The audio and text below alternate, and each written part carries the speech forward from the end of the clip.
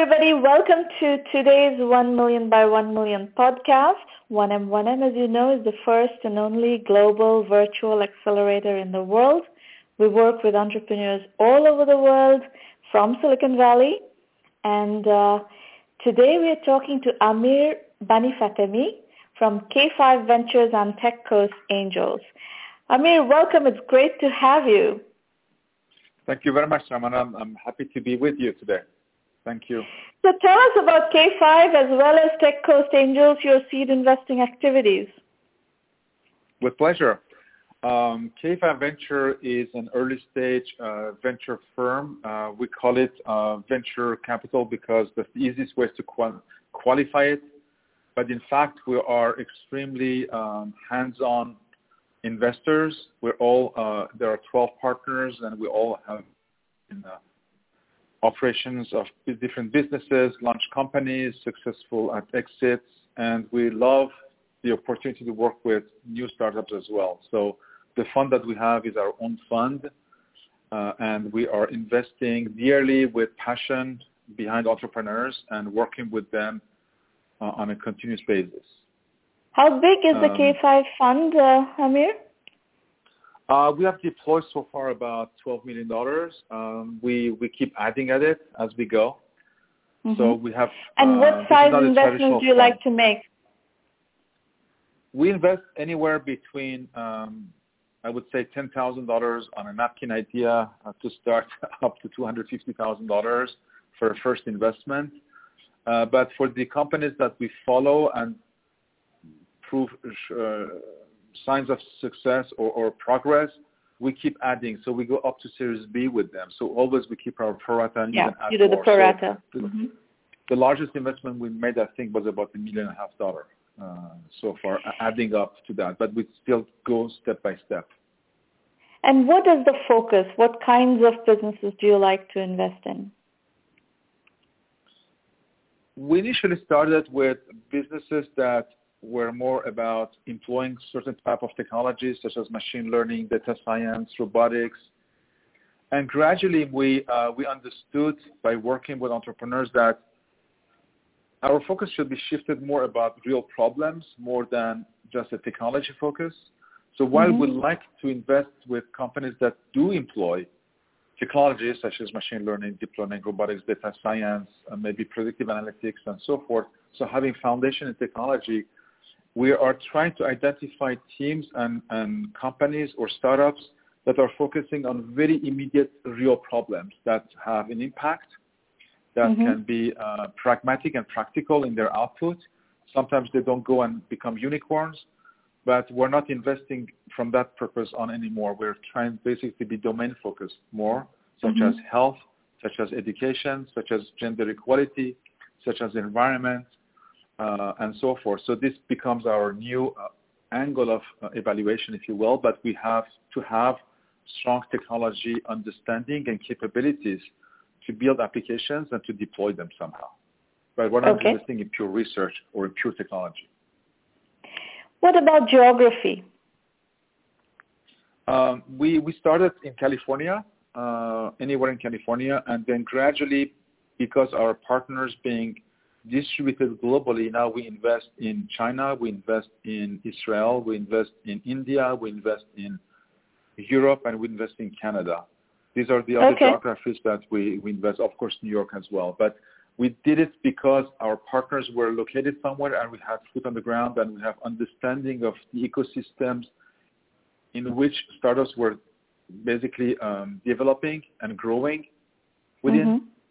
Because without any support, there is no way you can help just with money. So throwing money at a company which is somewhere else could be interesting if you're part of a syndicate or there is an interesting deal going on. But usually we don't do that. Because we try to be involved in the development of the company, we try to have knowledge of the ecosystem, understanding who can be their support, who can be their clients, how much money they can raise, and so forth. So this building blocks takes time. So we organically started investing beyond California as we added partners. And your 12 partners are spread out in all these different geographies that you mentioned? They are, yes. Okay. So So what trends are you seeing in your deal flow right now? What's worth discussing? We see, like everyone else, we see a lot of chatbots, a lot of delivery, a lot of doing CRM on inboxes, like everyone else. We see, I think, with less and less big ideas, I think all the ideas have been spoken for already. There is always these new variations of existing ideas or these new approaches.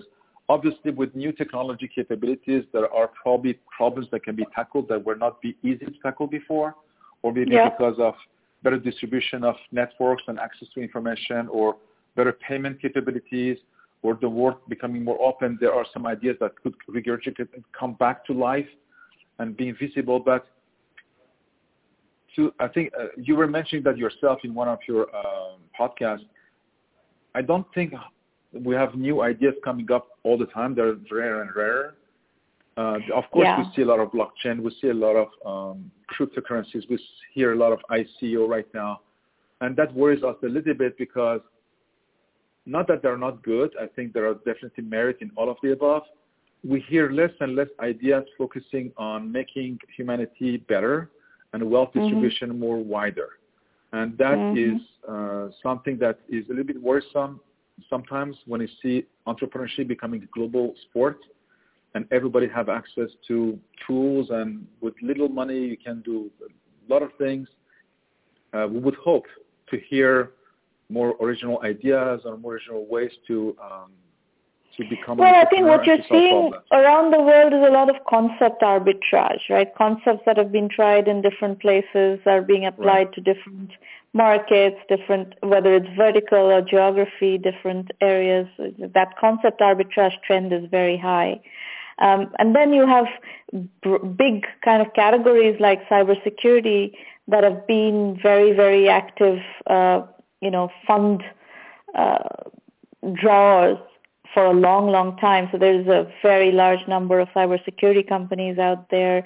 AI is a new attraction area for the investors. So there's a ton of AI-focused startups from all over the place. So there are these kind of broad trends, but you're right. There is, one of my observations that we are in 2017. So a lot of stuff has already been built, and there aren't that many wide open opportunities. So there are many niche opportunities, and I am actually very much in favor of niche opportunities. You can build very nice businesses for small amounts of capital in around these niche opportunities, and I think those are very interesting niche opportunities.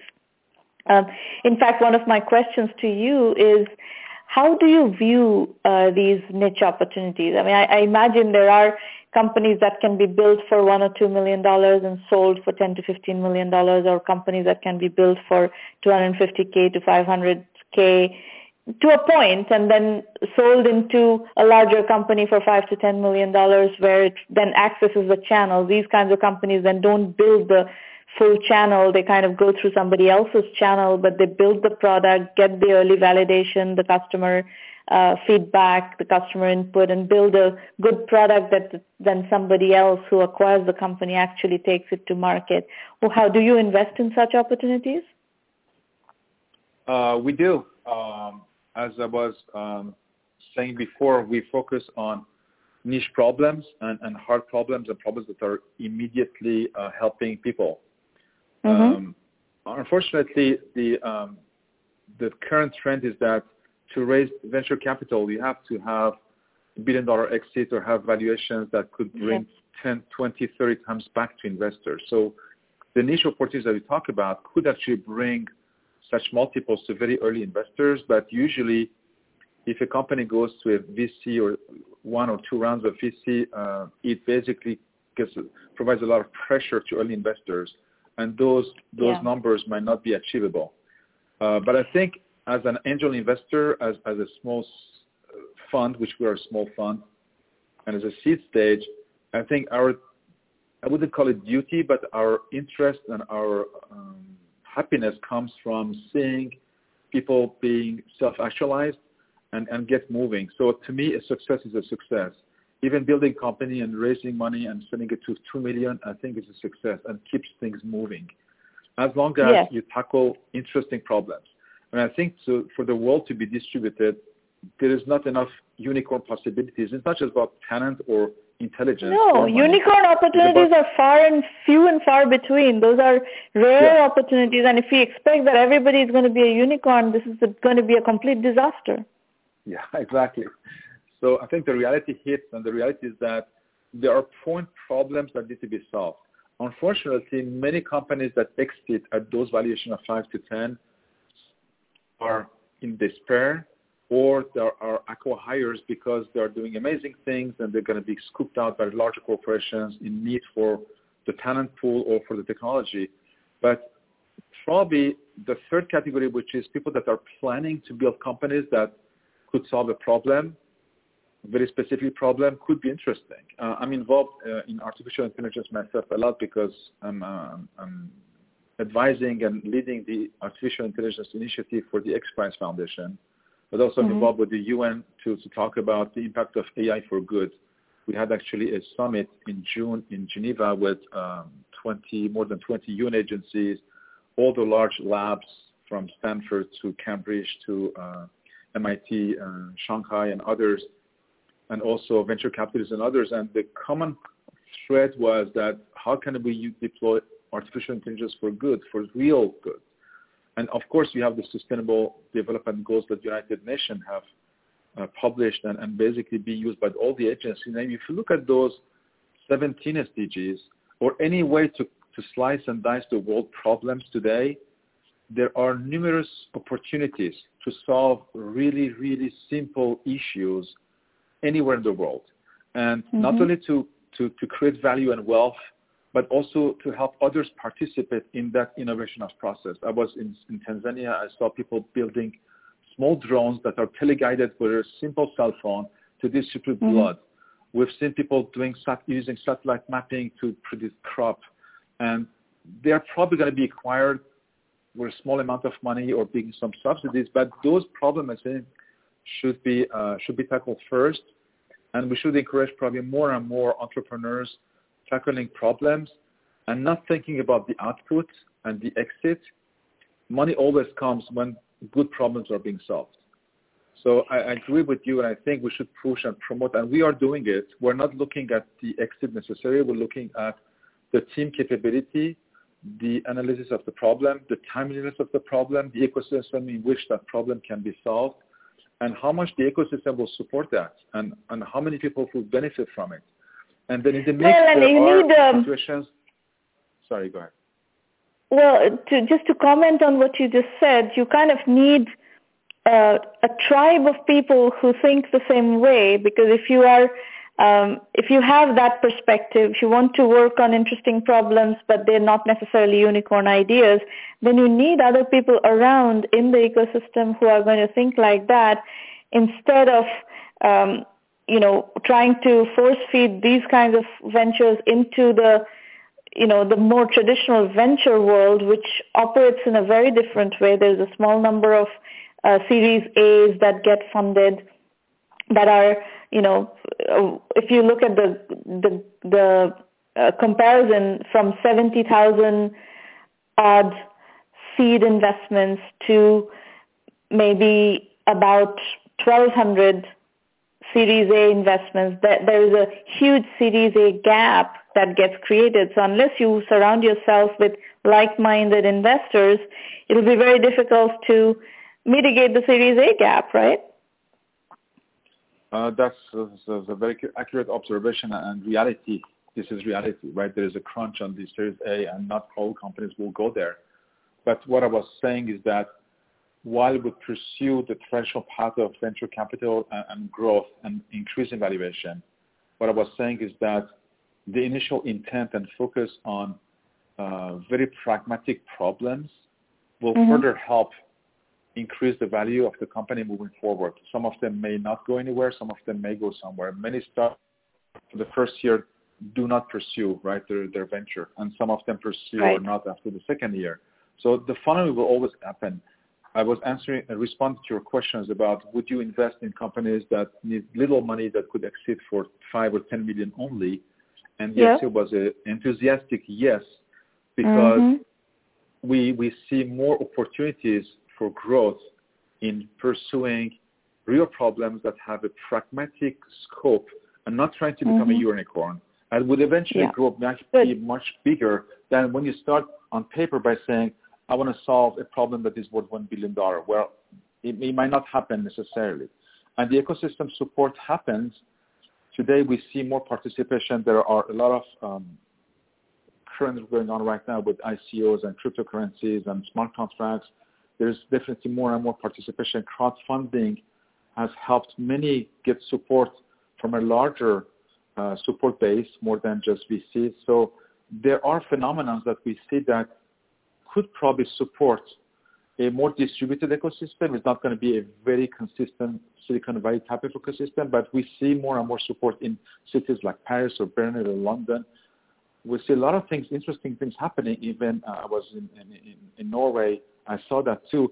There is a global international community now trying to lend a hand, whether with providing resources or money or anything, to make an interesting project see life. So I'm putting it this way, I'm presenting it this way, and I think this is where more angels have to be putting their focus. Venture capital cannot have that focus, right? Venture capital has a very precise definition and operate modus operandi. We cannot basically lend hand to look at everything, but as angels or smaller funds, I think we have the possibility to be a little bit closer, right, and flexible in looking at companies that may not look big at the beginning, but with small amount of injection of capital could go very far. And that very far could be actually $5 or $10 million seed. I think this is success in the same way. I think so. I think these are successes. If you put in $1 million, $2 million and sell the company for 10 to 15 million, I consider it a success. Even if you put in 250K, 500K, sell it for 5 to 10 million, I think it's a success at a different scale. But, excess is not a requirement for success as far as I'm concerned. Yeah, I make this comparison with a TED Talk, right? You can give a TED Talk in front of a 50 people audience or 5,000 people audience. At the end, if that TED Talk has a lot of views, nobody knows how many people were sitting in the audience, right, when that TED Talk happened. So success is success. Right. You solve a problem, success is success, and we should celebrate that and make it happen. The one thing to keep in mind if you are playing the game of small capital efficient startups and early exits, small-scale exits, is that you do need to be close to at least a set of acquirers who are interested in the domains that you are interested in or you are investing in. How do you view that? Because, this is kind of dependent on your being able to get or the entrepreneur, somebody who's involved in the company, being close to the acquiring company so that acquisition can be on the radar of the corporation. How do you view that? You're absolutely correct. Acquisition doesn't happen, well, it could happen by accident, but acquisition happens with some planning.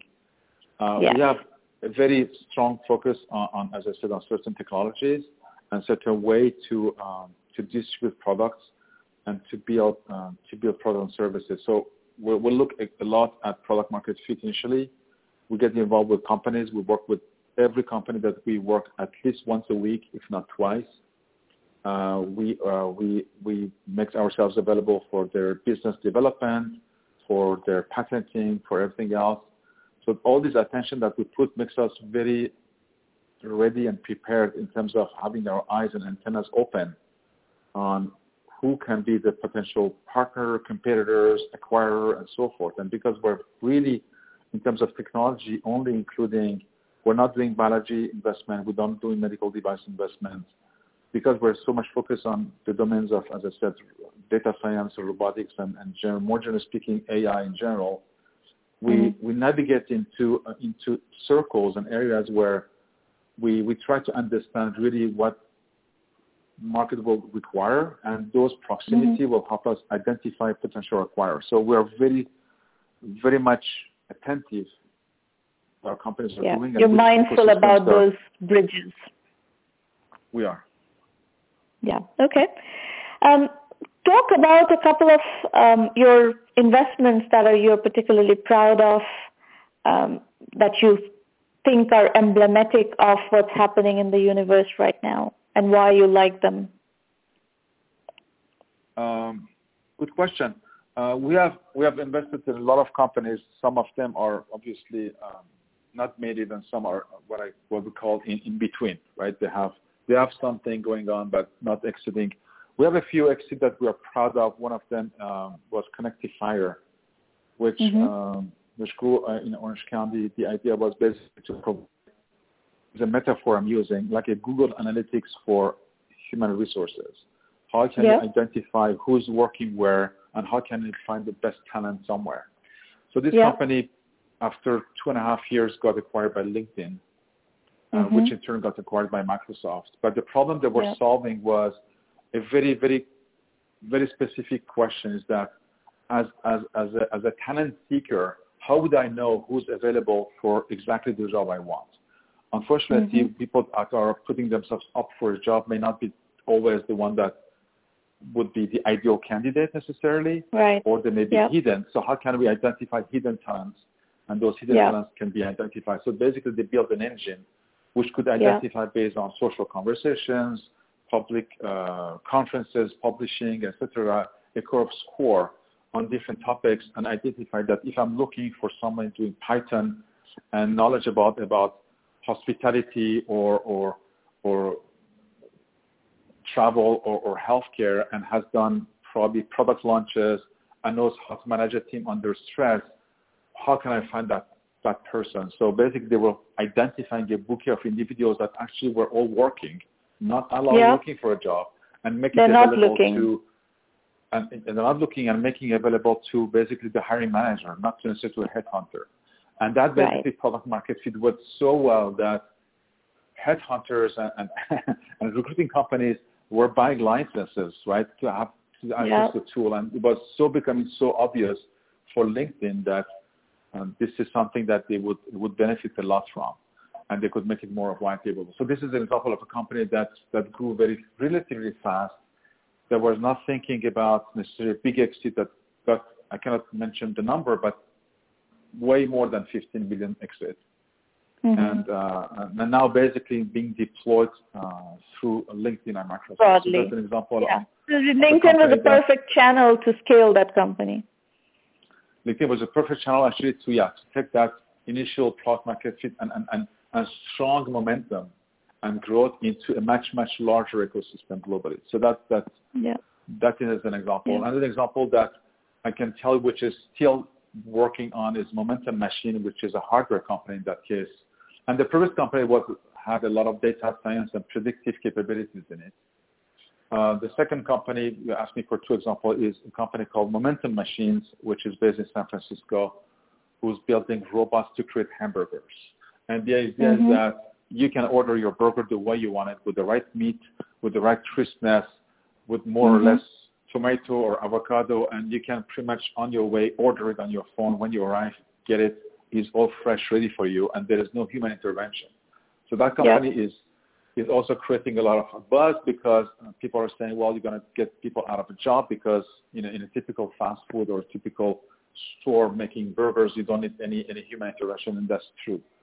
So this is a company that is moving forward, has a lot of momentum. I think they have a showcase store in San Francisco right now. They're going to be deploying. I can't share too much data, but this is a company also we're proud of, because although we did not work with them a lot, because they moved very quickly out of the Southern California area, but we got some connections with them. But the intention of our investment and the conversation we had with the founders were one, right? We had the good handshake and a good understanding.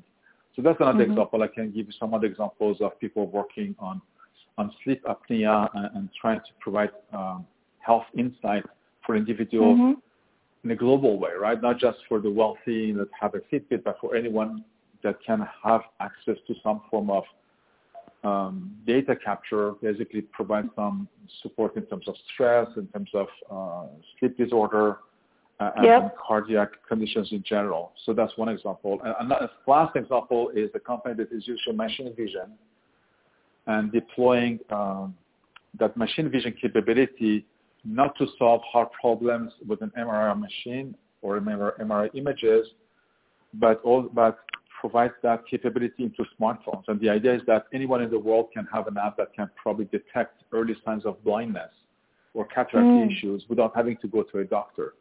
So the scale is interesting because on one side you can think of it as humanitarian, but besides being humanitarian, I think the law of data is such that if you can have so much data, even though you might not have 100% accuracy or even at 70% accuracy, if you can avoid like false positives and give people some sign of early detection, you basically are going to help someone. And that something has value. So that value will be captured somehow.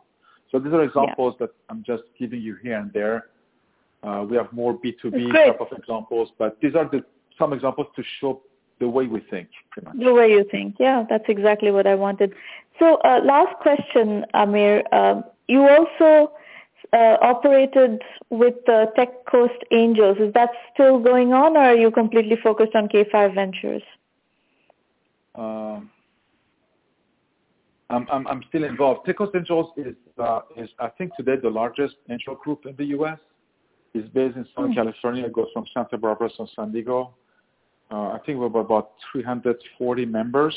So every member is an angel investor, but every member is also active. So somebody is a CEO of a company or this or that. And then it's an investment group that has also a fund that invests in association or in accompaniment of its angels.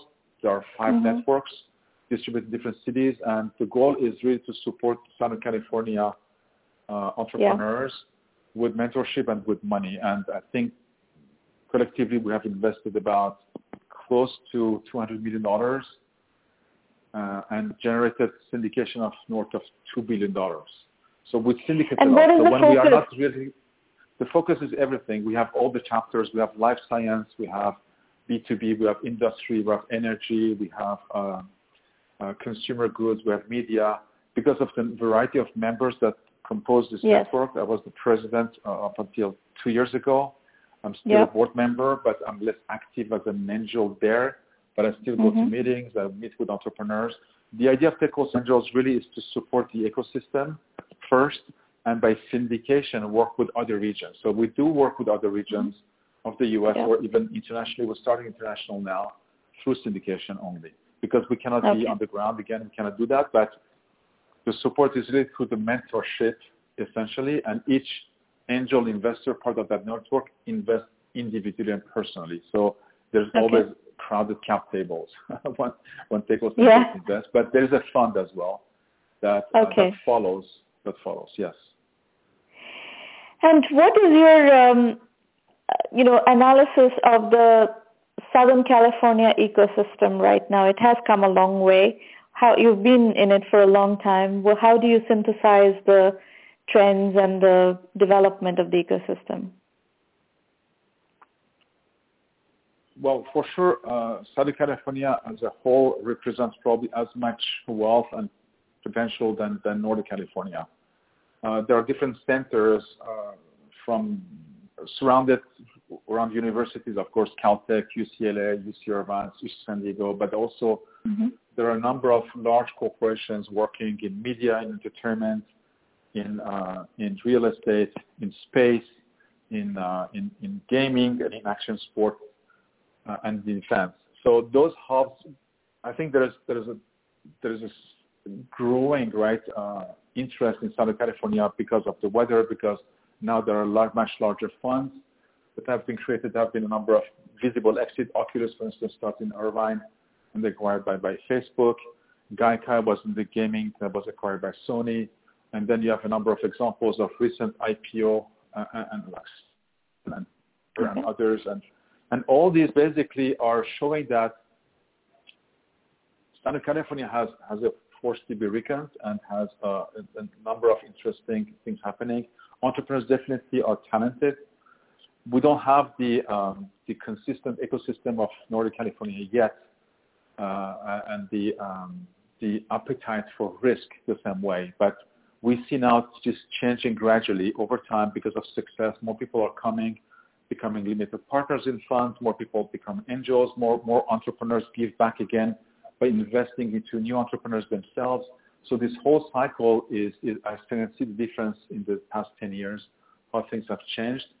And there is definitely wealth here. So I can see that in a few years, the whole Southern California ecosystem will be a vibrant one and probably a place that many people will want to come and start their businesses. And definitely today there is less mobility, right? People are not switching from one company to other because of a better salary.